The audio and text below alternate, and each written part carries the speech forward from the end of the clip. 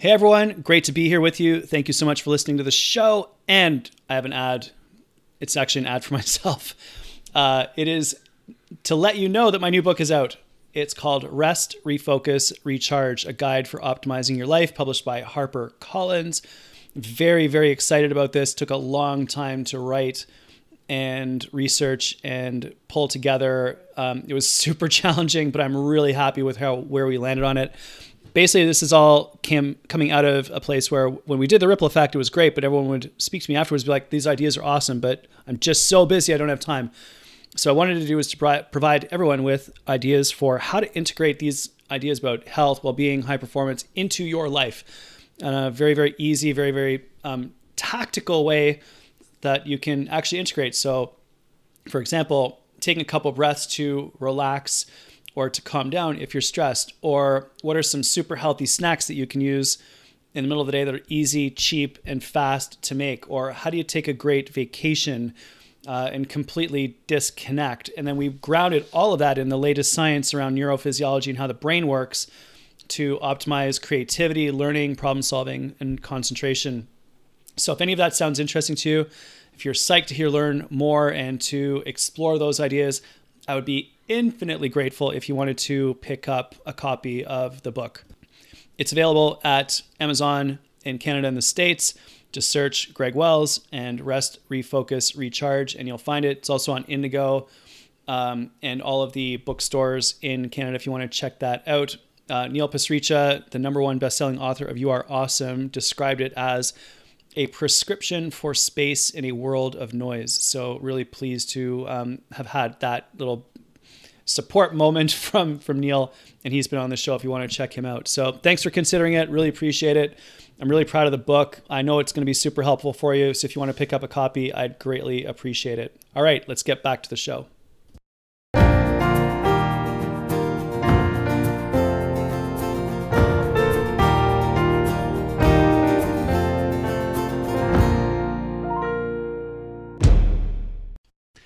Hello, everyone. Welcome back to the podcast. Great to be with you. Thank you for joining me for another episode. Today, we're going to interview and chat with Adam Kreek. Adam's a longtime colleague of mine and super fortunate to have met him when I was able to bring him to U of T, and he did a guest lecture for my class, and it was one of the most popular sessions for that class, and really excited to be able to bring him back. Adam's rower formerly and Olympic champion in men's 8, which is one of the toughest events at the Olympic Games. And his description of what that is like is quite profound. I think you'll get a kick out of it.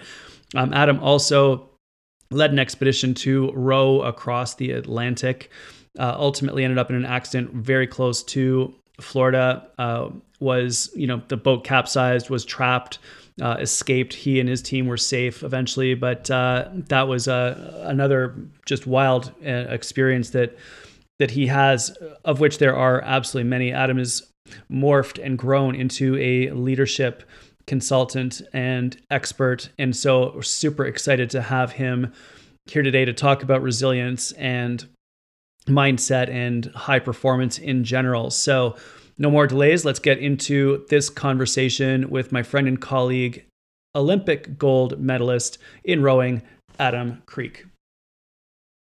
Adam, thanks for joining us, buddy. It's great to be here, Greg.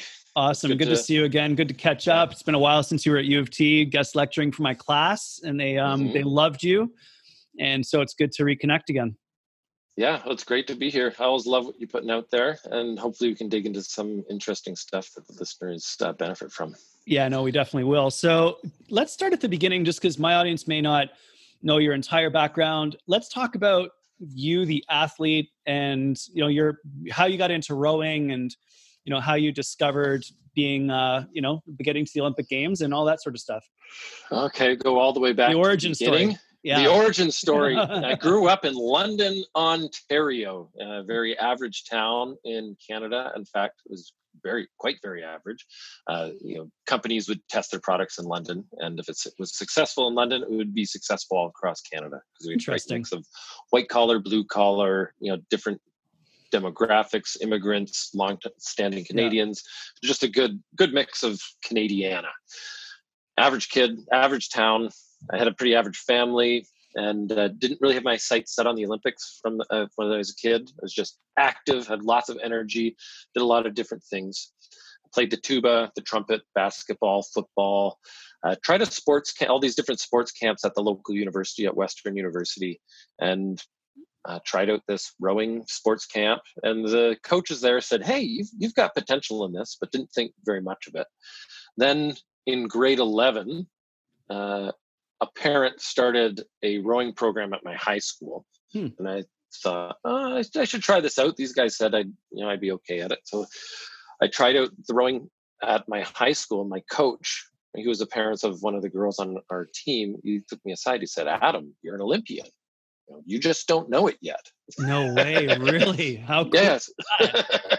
And so he had identified I had the right body type, the right sort of mindset. And so he just planted the seed of opportunity.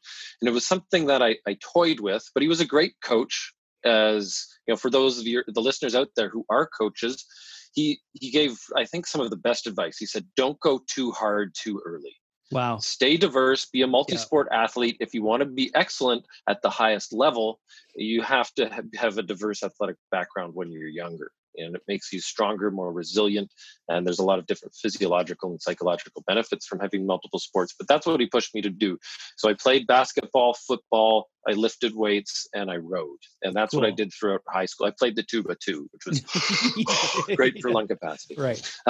And then after high school, I took off. I went and I worked in northern Alberta on an oil rig. So slam steel, -50, cold, hard labor, rough culture, and I think it actually kind of toughened me up for the sport. And then I came down to Victoria on the west coast, Victoria, British Columbia, where I went to UVic, got coached under Howie Campbell, and we won a couple of Canadian University rowing championships, had some great athlete mentors to follow, guys like Kevin Light, Joe Stankovicius, and they sort of pulled me along to the national team. And I did the under 23s where we won the world championships. And then we went to the senior national team and we won the first world championships ever for Canada in the men's 8, which was pretty cool.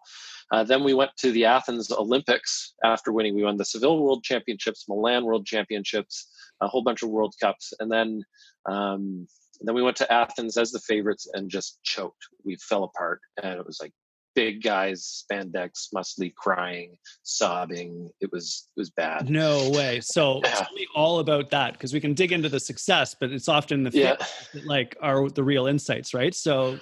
Oh yeah, I think we learn more from failure, especially that when it hits us at the core and it strikes at our identity, and we feel really insecure throughout the failure. And so I learned.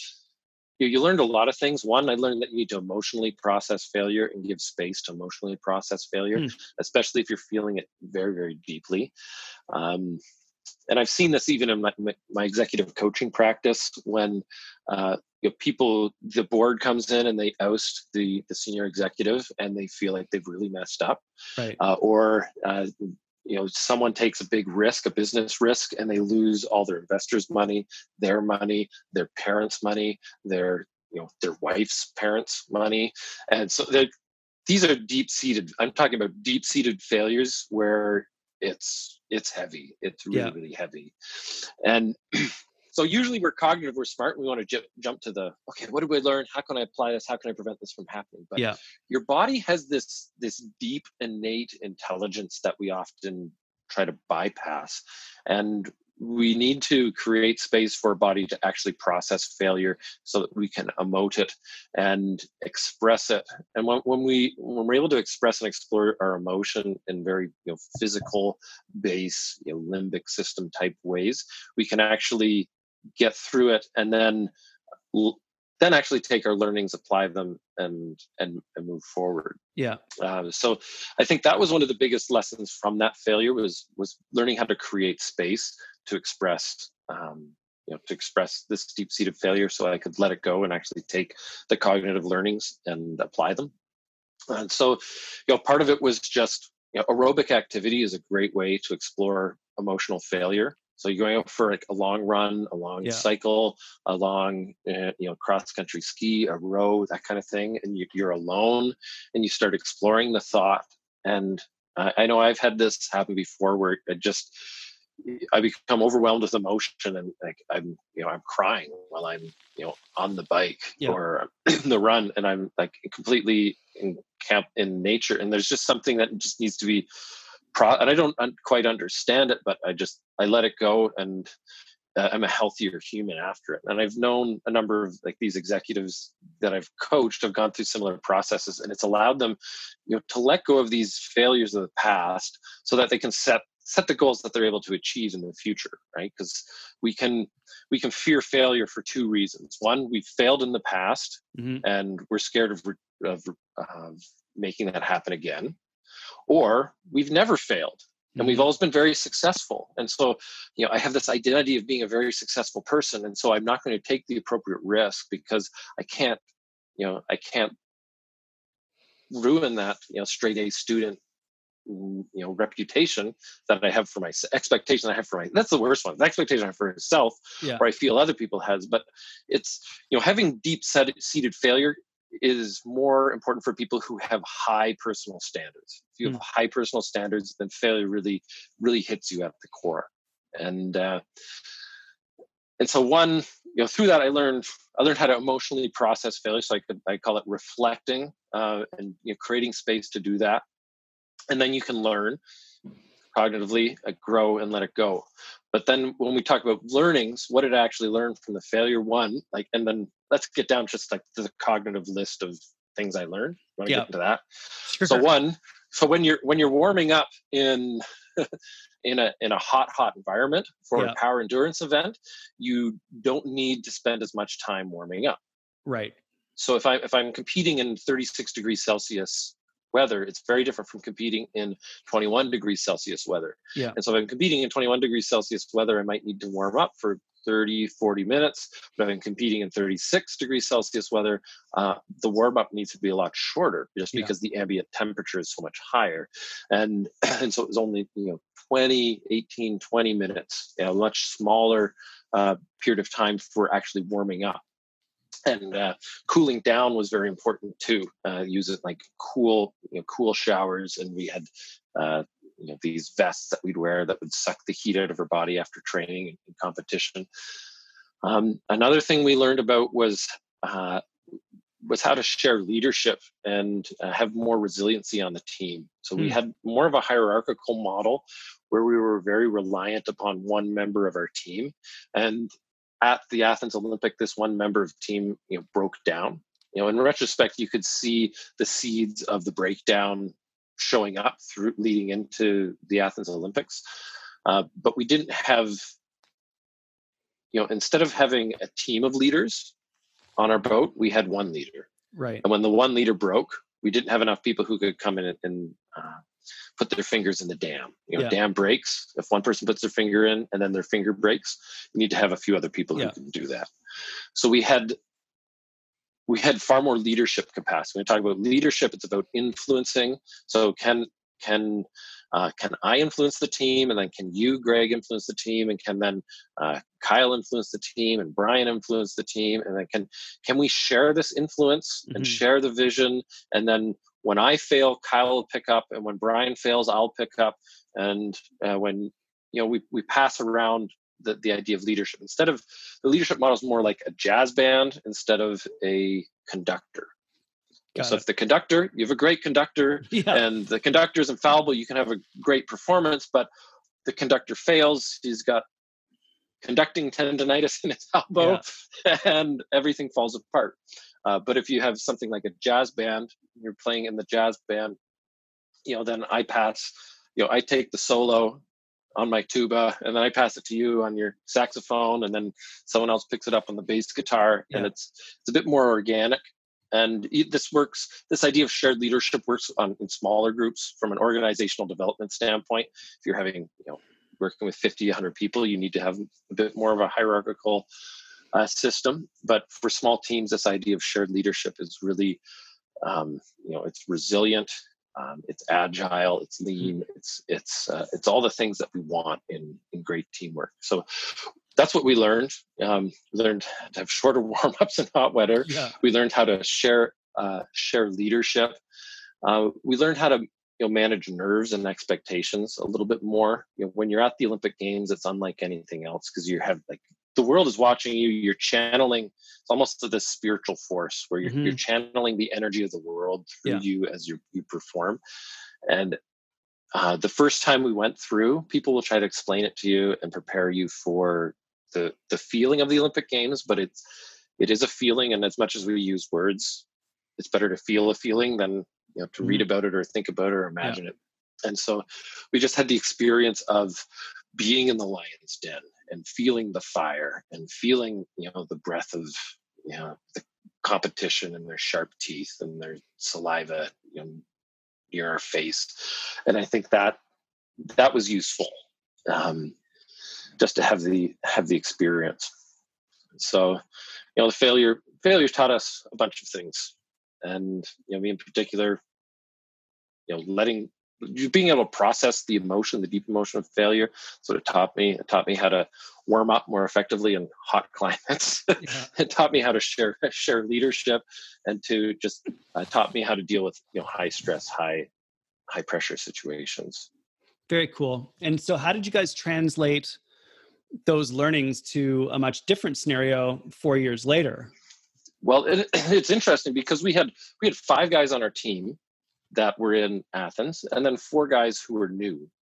And one of the big influencers, and I did a TED talk about him. He's an absolutely the best competitor and racer that I think I'd ever encountered in my entire athletic career. It's got Jake Wetzel, and he came on. He won silver medal in Athens Olympics, and he had he ended up joining our 8 for the Beijing Olympic campaign. And he had a slightly different philosophy of racing and training than other people did. So the culture, there's different ways that you can merge cultures. One culture can overtake the other, or another one can, or you can create a new culture. And that seemed to be what we did, like bringing on these 4 new guys of Jake and Burns and Malcolm and who's the 4th guy that we brought on? Dominic. And each of these guys brought in different perspectives and energies. And it wasn't about redemption for us. I have to say, when we were going to Athens, it was not about redemption. Redemption story is a great story. It's a great story to tell. It's a great story to experience. If you feel the need to be redeemed and you feel redeemed by an experience, that's very powerful. But that wasn't our story. Our story was one of seizing opportunity. Wow, that's so cool. That's so different, right? Because it could have been so easy to go down the other road, but you thought about opportunity instead. Super cool. And that was, I think a lot of that was driven by Jake. And to a certain extent, when you're seeking redemption, you're looking back. But when you're seizing opportunity, you're looking forward. Yeah. And so, it was all about seizing the moment. And it was, I get chills even just thinking about it, because we were so lucky. We were so lucky to have such a great group of athletes that would come together. 8 athletes. We had one of the best coxswains, steers, coaches, steersmen in the world. Very, very well experienced, one of the best coaches in the world. And just a lot of pieces really came together for us to have an incredible run and an incredible Olympic experience. So it was an opportunity. Luck is about being able to go 100% when opportunity shows its face. And thank God we were able to do that. So tell me about the race in the subsequent Olympics. Like, walk me through that. What's it feel like? Like, take people through the men's rowing 8s final and what it feels like to be out there in that environment, cross the finish line. Like, lead us through, because I've had it described as like lifting in a whole bunch of different ways. I won't get into it. I'll let you do it. But I would love to know what it was like for you.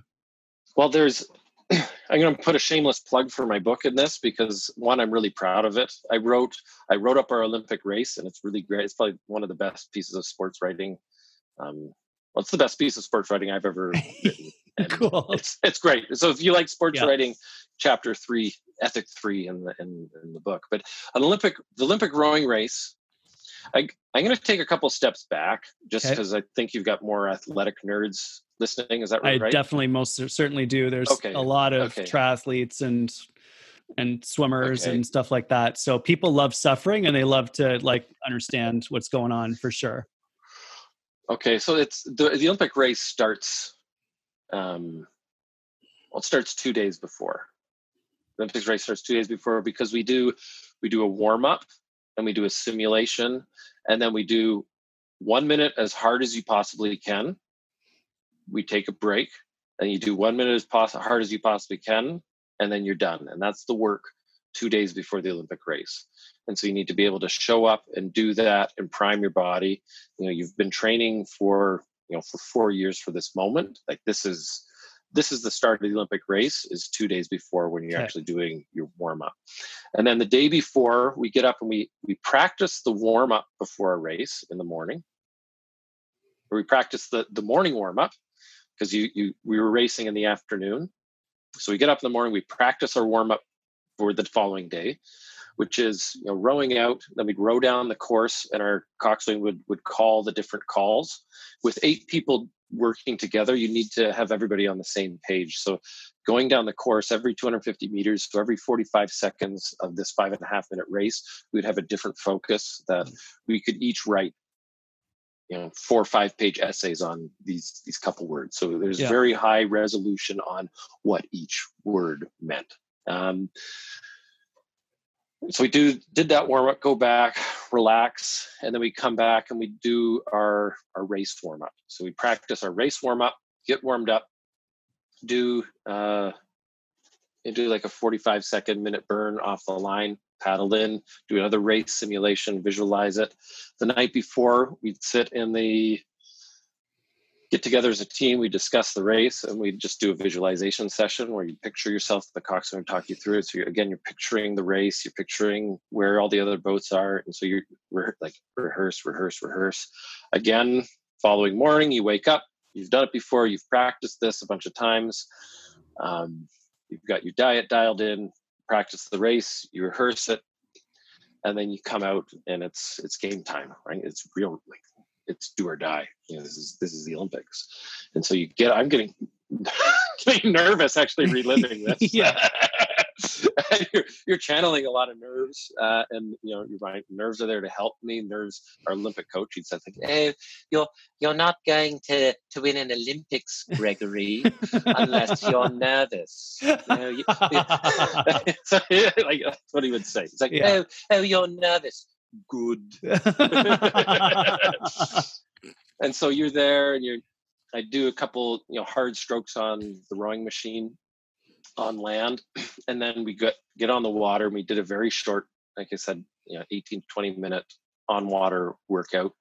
Everyone dials in, start with light strokes and then do some harder strokes, get up to pace, get your body just and it's breathing. The aerobic system, anaerobic systems are engaged, but you haven't pushed so hard that you've burned up glycogen, and so you're like a race dog. It's you're just you're ready to go, and you're feeling very animalistic at this time. So you're sitting, you get into the start blocks. You have to be in the start blocks 2 minutes before the race begins. So you get in there and you're like, I want to go now, but I have to wait. And so they poll through all the countries. They make sure everything is in line. And then eventually it's a light. Light that goes from red to green, and a buzzer and a flag and a guy who speaks. So they have 4 ways to start the race. Yeah. And so the race starts, attention, bang, you go off. First 5 strokes, creatine phosphate system, free strokes, pull as hard as you fucking can, right? Just go, ape shit. There's no holding back. And we would practice those, by the way, we practice those first 5 strokes hundreds and hundreds of times, and we would gain. Like, we would always win. We'd always win the first 5 strokes, which was great. And so you get the boat, because you've got 2 tons of weight sitting still, and you have to overcome that inertia and get the boat up to speed. So 5 strokes gets the boat up to speed. You get the boat up. You're striking at about 52 strokes per minute, which is pretty high for those who who have experience in rowing or on the rowing machine. 52 strokes a minute, and then we got up. So the hard first 3, get the boat up, 52 strokes a minute. Stroke 13 was a big stroke for us. It was the longest, hardest, most powerful stroke, and so we'd all unite around that. Oh, we'd set a rhythm, and we'd settle down to like a 46 and just get a ton of speed.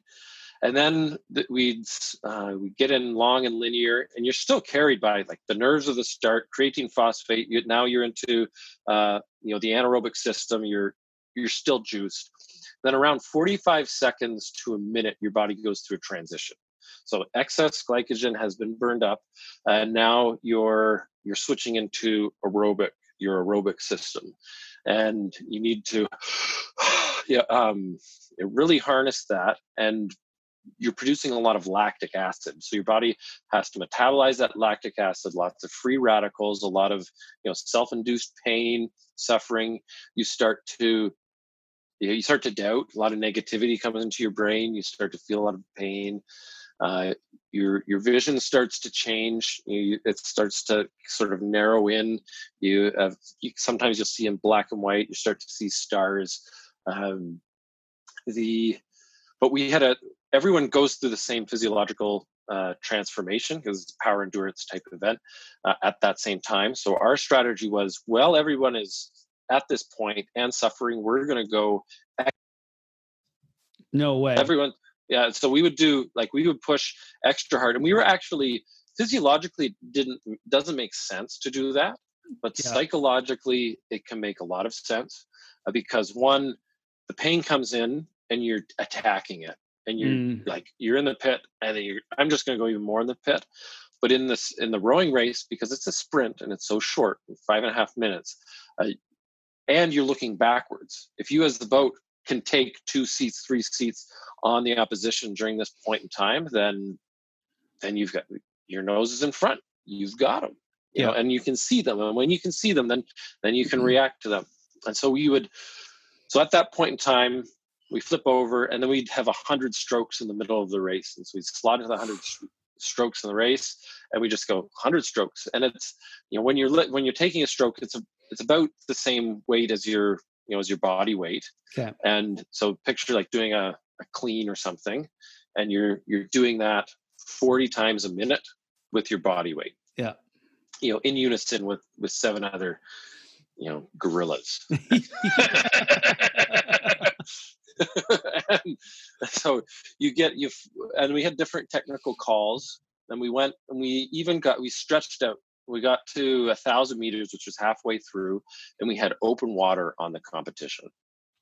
But we dug into a pit, right? Yeah. And so physiologically speaking, the most effective way to do this would be to go hard for 5 strokes, and then go below your race pace. Hit your race pace at 500 meters, hit your race pace at, for 1,000 to 1,500, and then burn it all off for the last 5. That, like, physiologically, that's, kind of like a check mark. Yeah. But we did it a little bit differently. And so then we crossed the 1,000-meter mark, and all of a sudden the British start charging, the Americans start charging, the Australians start charging, like all the other, they're starting to come up, and they know, because this is the way that we race, that like, okay, this is where we get them. We're going to come and get them. So they start charging, and then we had a move at the 1250 mark. And this Jake Wetzel would describe it like this: you're at the 1250 mark, and when you have someone and like you're playing in the swimming pool with them. Have you ever done this? Playing someone in the pool, you take their head and you put them under the water. I've never done that. Okay, so what you're talking about. So you're picturing this, like you got your competitor, and you have them, and they have them under the water. And at the 1,000-meter mark, it's like you've let them up, and they're starting to get in the, oh, I've got the breath, I'm okay. But then at the 1250 mark, it's when you put take them right back down. You write them on, and then that's when you like hold them there and just you kill them. And that was the 1250.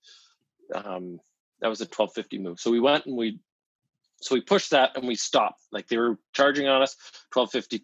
We stopped their movement, and so we started inching away. But then we got to the 500 meter. They started coming back again. And so then we're in massive oxygen deficit, but then we're going to burn off the rest of our anaerobic system. We're going to completely empty the tank. We're going to super saturate our body with lactic acid. And you want to cross the finish line where there's no way you can take another stroke. And that was a personal goal for mine too. Like just personally speaking, when I thought of like, what do I want to get out of this Olympic experience? Yes, like to win would be nice, but for me, I want to actually, I enjoy the extremes of the human condition. So I just like, how deep can I go into the pit, and like how much can I hurt myself in this process? Just kind of funny now that as I listen to myself say that, but it was, and so we go there, and at the 400 meter mark, remember we had the 13th stroke, which was the biggest, hardest, longest stroke. We the second biggest, hardest, longest stroke was at the 400 meter mark, where Brian would call consolidate. And at that point in time, your mind is going everywhere, right? You're present, you're trying to stay focused on the guy in front, do the calls, but your brain is shutting down because your brain's an energy hog, but it's being saturated with lactic acid and it can't deal with it. And you're kind of seeing your blackness and then light and I guess you're deep in the pit, and then Brian says consolidate, and everyone can commit to one stroke, and so everyone takes this one stroke, consolidate together, and you feel the speed of the boat. And then this is the magic of the rowing boat, because when you feel the power of the men around you, it's intoxicating. And so like, wow, I want more. And so we did that, and it's funny because we had planned that for one stroke, but then Brian, who was our coxswain, he called the consolidate again and again and again throughout those last 400 meters. He'd never done it ever before in the last 8 years. He'd coxed with us. He never told us about it. But did he plan to do that, or was it sort of a reaction? Oh, good for him. Oh yeah, he had planned to do that, and so it was perfect psychology, because if we as rowers had known that we were going to do this again and again, totally, and he can't do that over and over. You can do that at the Olympic final. Yeah. Like when it really matters, like it's like do it. But then after that, if you do that too many times, trust is completely lost. Right. And the meaning of that stroke is lost. But he measured it perfectly, because that was like the last race that we would ever do together as a crew. And so we did that, and then we break it down into power sevens. We just like 1, 2, 3, 4, 5, 6, 7 again. 1, 2, 3, 4, 5, 6, 7. And then we were kind of, the other boats were inching, but then we knew that we were going to win. And I remember being concerned about the British. And I was watching them come at us. And then Brian comes over. And this is the best part of like an athletic experience, is the white moment. Have you ever heard the white moment? So it's, and hopefully you'll recognize it's when you get so deep in the pit that your vision and your system and everything is, you go from blackness to bright white light, and you're anointed with an incredible power. And so we got to 5 strokes left, and Brian comes over the speakers. And I just thinking of this too. And he goes like, "Come on, boys, 5 more strokes and you're fucking Olympic champions." And all of a sudden I just feel like anointment, right, from the heavens. And it's just chills come down all the way down my spine. And I go from being in the pit, having no belief that I could take another stroke, to saying I can take 5 more strokes. And I just felt like my body just like it must have metabolized every last piece of whatever. And so take these 5 strokes, and then you cross the finish line. We're across. Like you collapse for 20 seconds while you just and then you're hugging your friends, and you're And it took, you dig pretty deep in the pit. It took like probably about 6 weeks to really just recover from that my output. God. Because you were like, just like, you rip everything apart, and you're like, afterwards you're coughing because you've ripped your lungs apart so much. All it's like, and legs and muscles. And I remember standing on the podium, just being barely able to stand. That's the best. You're standing out there, you're just leaning. Everyone's leaning on each other, trying to get exactly. Awesome. That was God. So that was the. That's the Olympic race, and it's it was an experience. Yeah, sounds like it. Like I've heard it described a few times, but that's by far the coolest rendition that I've heard of that description of that race before. That's pretty cool, man. Thank you for that. That's awesome. And I'm watching you go through this, and you're turning red, and you're hyperventilating, and I've got chills going, and like, I'm going to listen to this when I'm out for a run sometime, when I'm thinking like, oh, I'm kind of tired. I'm like, and actually, no, you're not tired. You're nowhere even remotely close to tired. You're going to keep going. It's fine. Well, even this is what our coach said. It's fine. You have a great coach, and they stick with you for the rest of your life. Bless his soul. But he would say, no, even when you're in the depths of pain and doubt in the middle of your rowing race, you're only 4/5 dead. That's great. And so he'd read some scientific study to say you're 80% alive. There's so much more that you have in you. Totally. And I've heard that from the Navy SEALs as well, is that they actually train people to understand that when you are thinking that you are totally done, you're actually about 20 to 30% towards your actual limits. So our capabilities are so much greater than what we actually think they are. Oh, and and it's so true. And it's not, and that's why I think we have competition, and that's the benefit of it. And you can find that in any level of competition. I've seen that, even having been to the Olympics, but having coached juniors and masters and college kids. It's you can find that space, and competition is a great place to do it. You can find that in training too.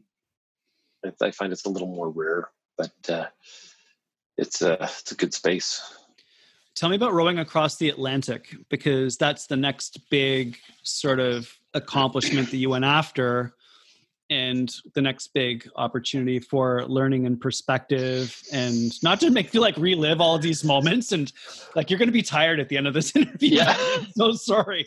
What I'm doing to you today is pretty miserable. Well, let's just talk about all the most insane moments of your life, and make you relive them. But I think rowing across it's very different from the Olympic rowing race, right? Because the Olympic rowing race is very acute.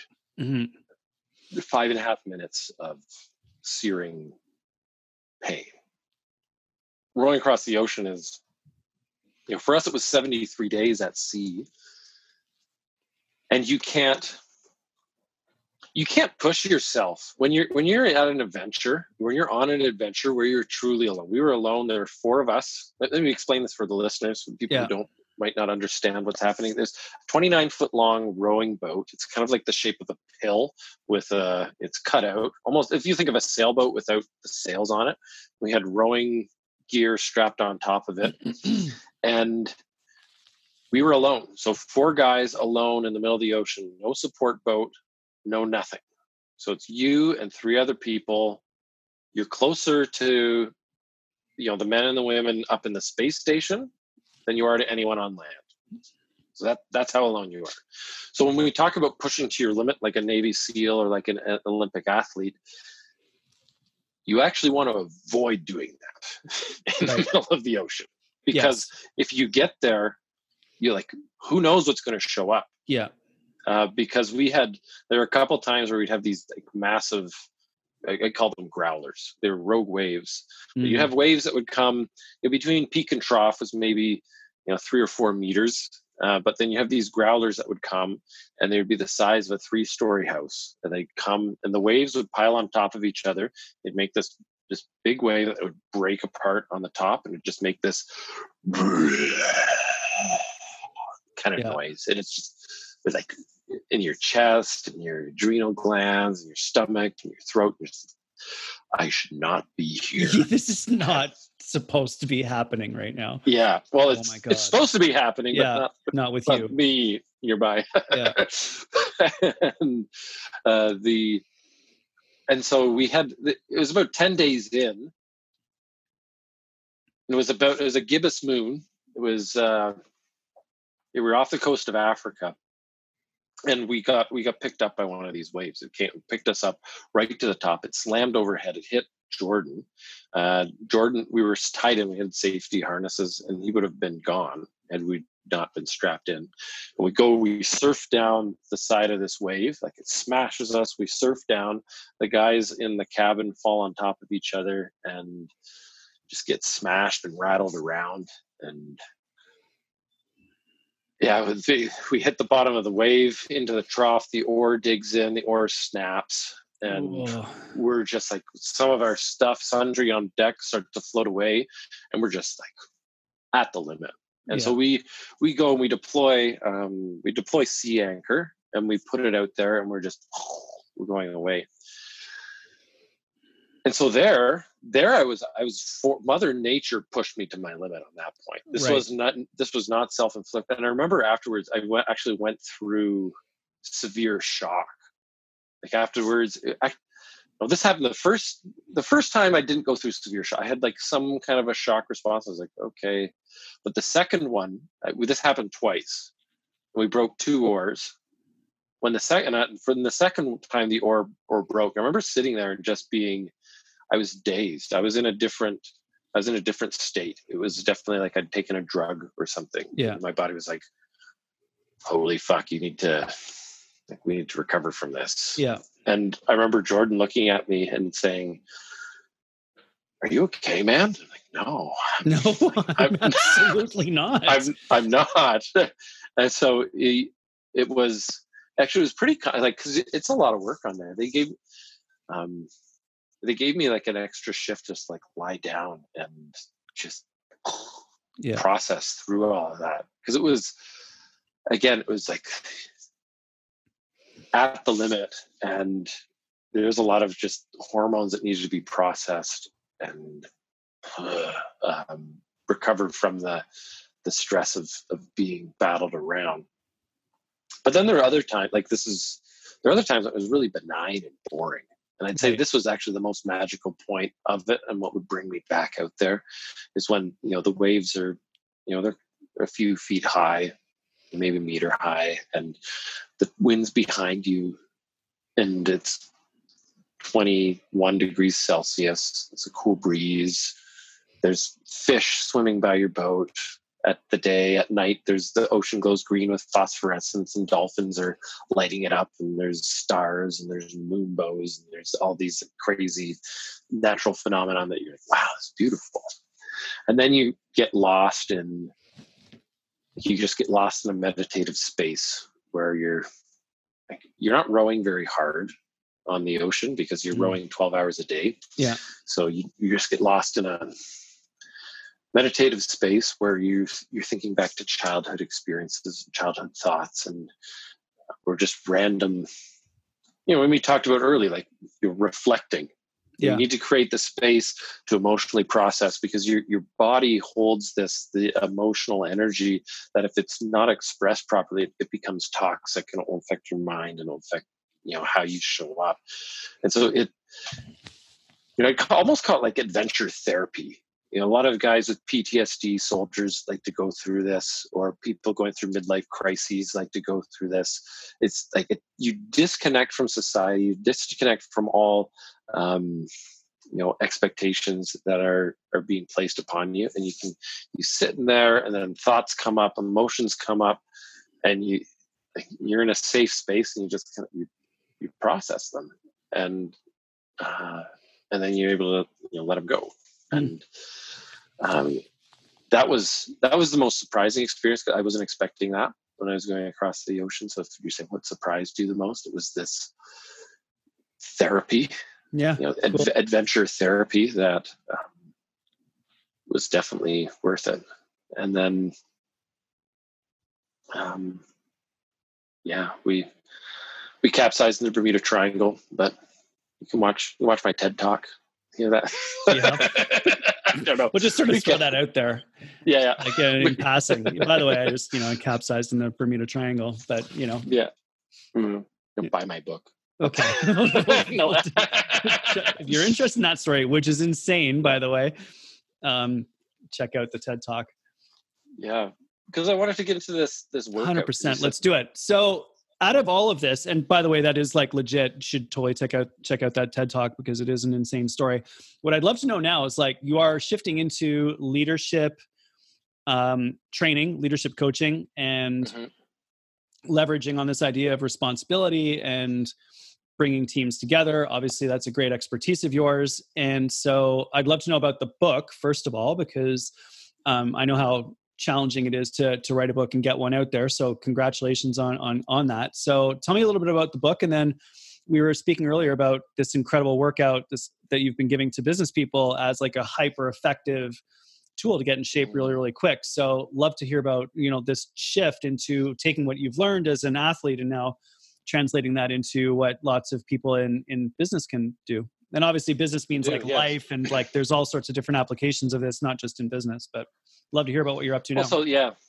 So what I'm up to now, I'm an executive business coach and I specialize in strategic deployment and leadership effectiveness. So I work with mid-sized corporations, leaders in mid-sized corporations who have teams that they're building and they have strategies that they need to clarify and implement. So often, when a leader comes into a new position, they'll have to rebuild the team. And so it's nice to have someone who's not on their team to talk about rebuilding the team. Yeah. And that's where that's where I add a lot of value. And then we come and we do works on, identifying values, clarifying vision, mission, figuring out how to roll that out effectively through the organization. How do you have to generate strategy in the upper management of the organization, and then middle management is given resources to implement that strategy, and then the frontline people are actually doing the stuff. So how can we be more effective in that? And so I come in as a resource to teach that, as well as basic leadership skills, which is clarifying the future that you see and figuring out how to map that out in a process to make it happen, and then staying accountable to the process, and then influencing other people to make that vision happen.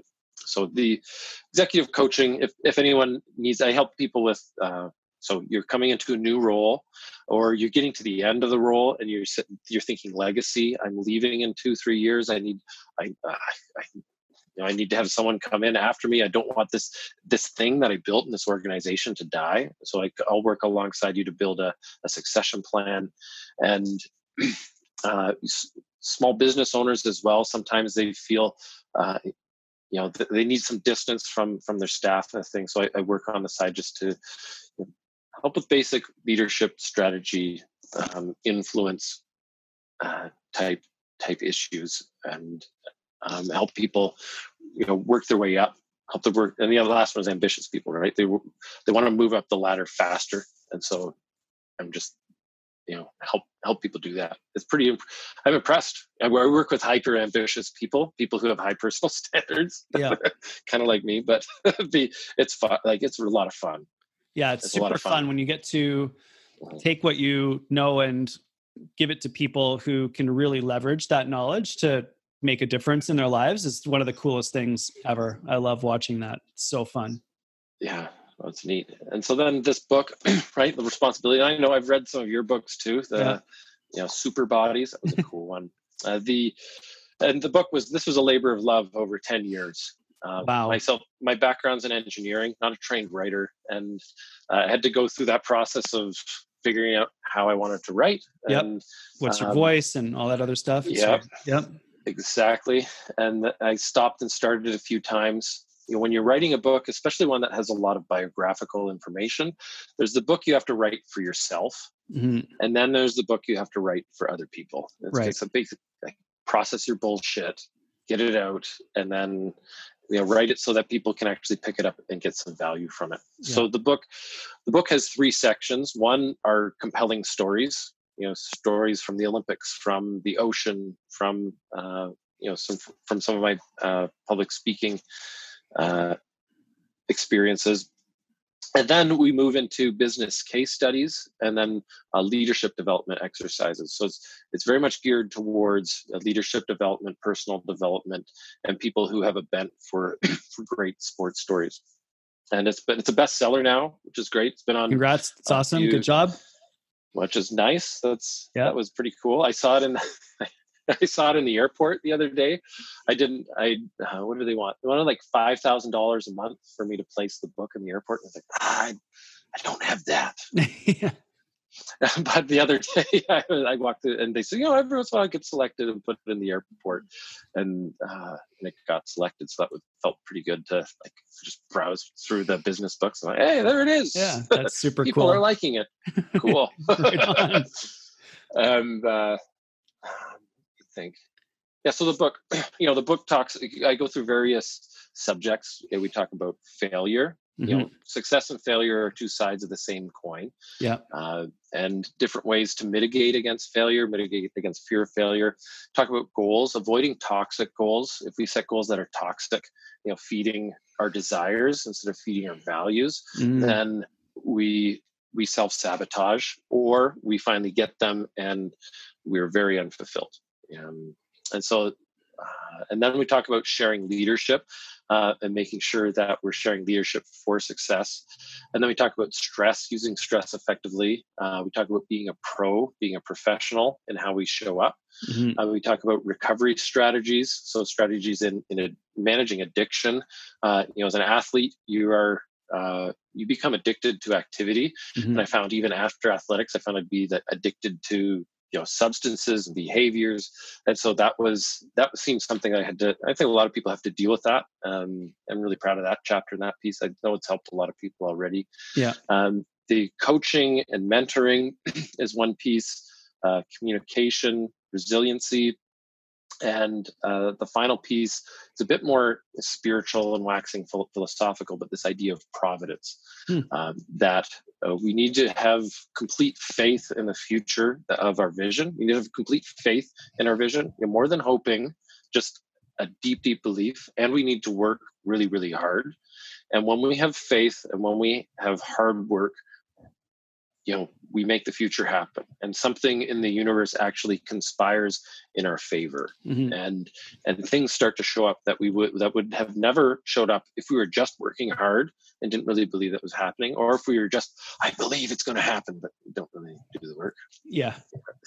Yeah. That's a problem.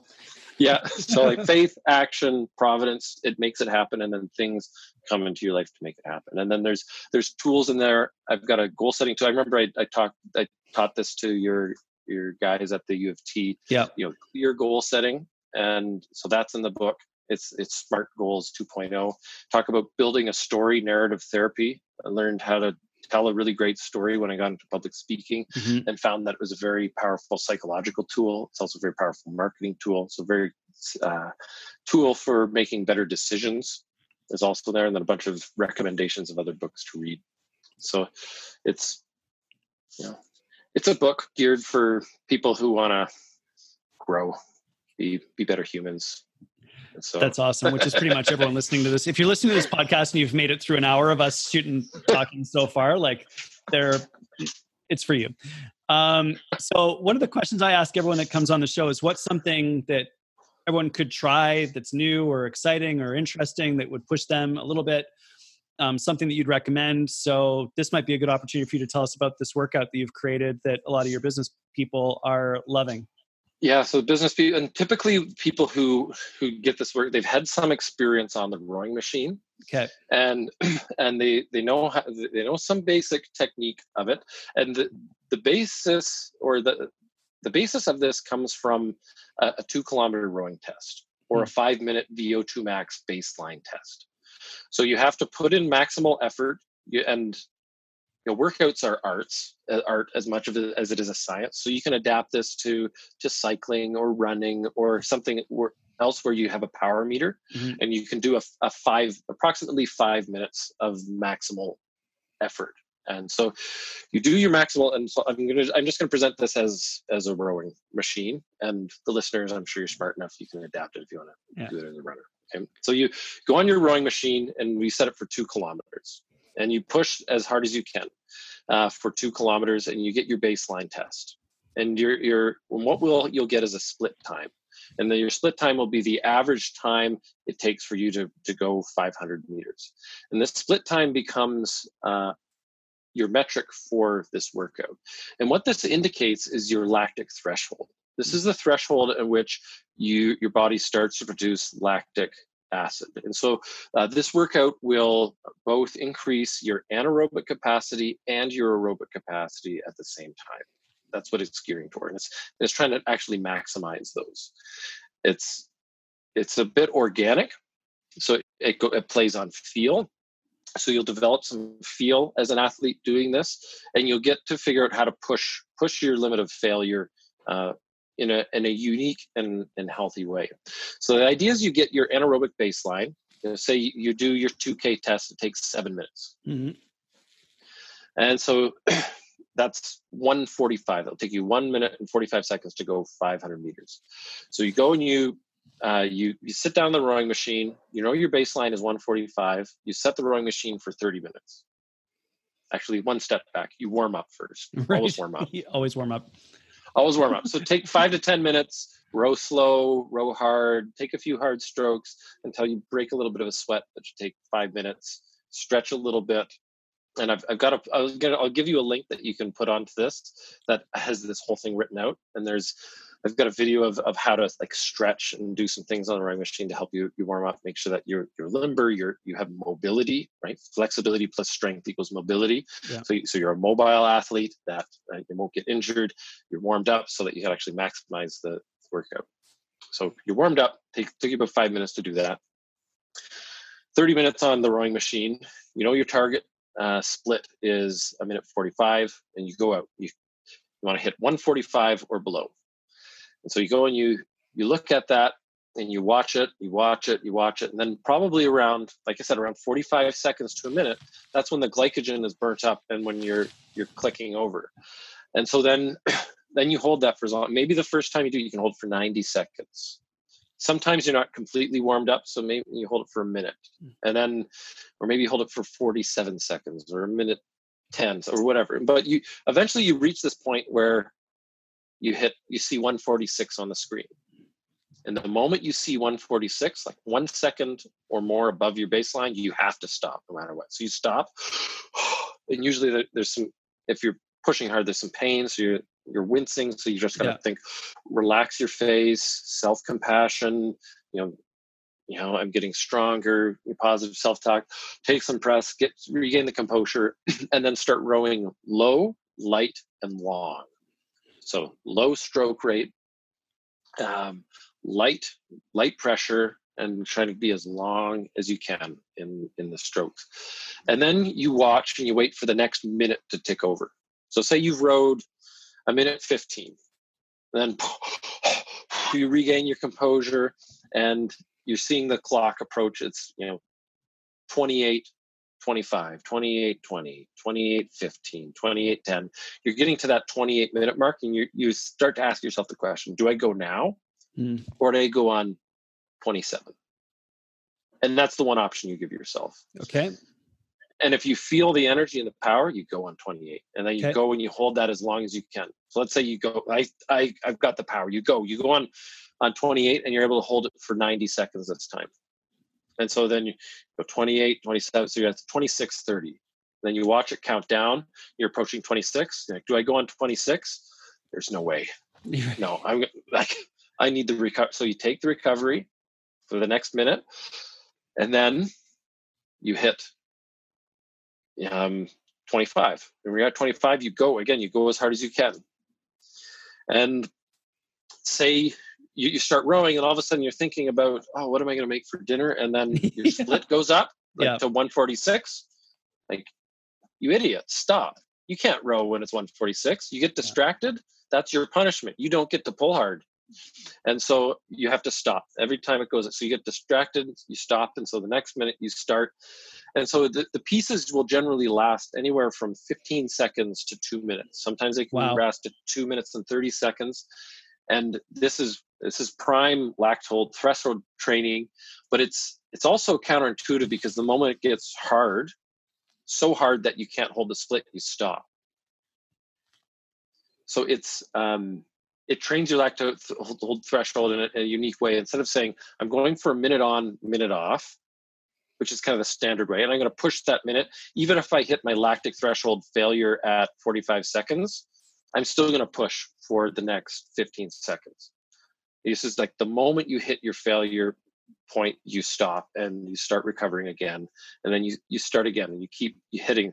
And you should, like at a minimum, you should be able to get at least 9 minutes of work. I say, like at a minimum, you should be able to get 8 minutes of work in the 30 minutes at the threshold.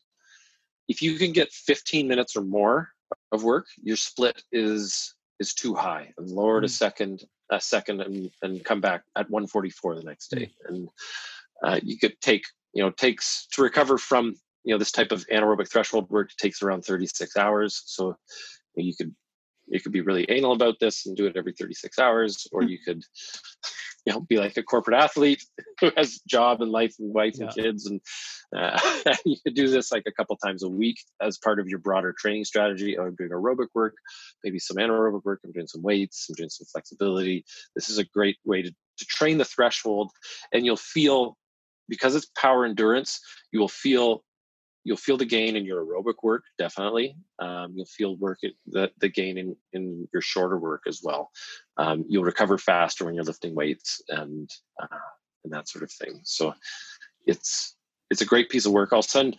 Send it to me. I'll include it in the show notes, and we'll throw the video up on the page, and I will try this week and let you know how it is. Oh yeah. Just let me know. Miserable pain and suffering courtesy of Adam. Thank you. Buddy. Well, and appreciate that. The funny thing is, I'm going to say this was hard for me to actually do as an athlete. Yeah. Because you don't go into that suffer space. Because the moment you hit the suffering and the split goes up, you're done. Right. Cool. Okay. So it's a bit counterintuitive, and that's why I think it's really good for people who exercise on their own. Got it. That's why I really like this space, because the moment that you hit that suffer pain space, then you have, and then you see then you see the split go up. Like the magic is, can I suffer and keep my performance? Right. Because I think this is the lie we tell ourselves as middle-aged performers, is that I can keep suffering and keep pushing, and you think that you're maintaining performance because I've suffered in the past and I've pushed through, but your performance is going down and down and down and down. Right.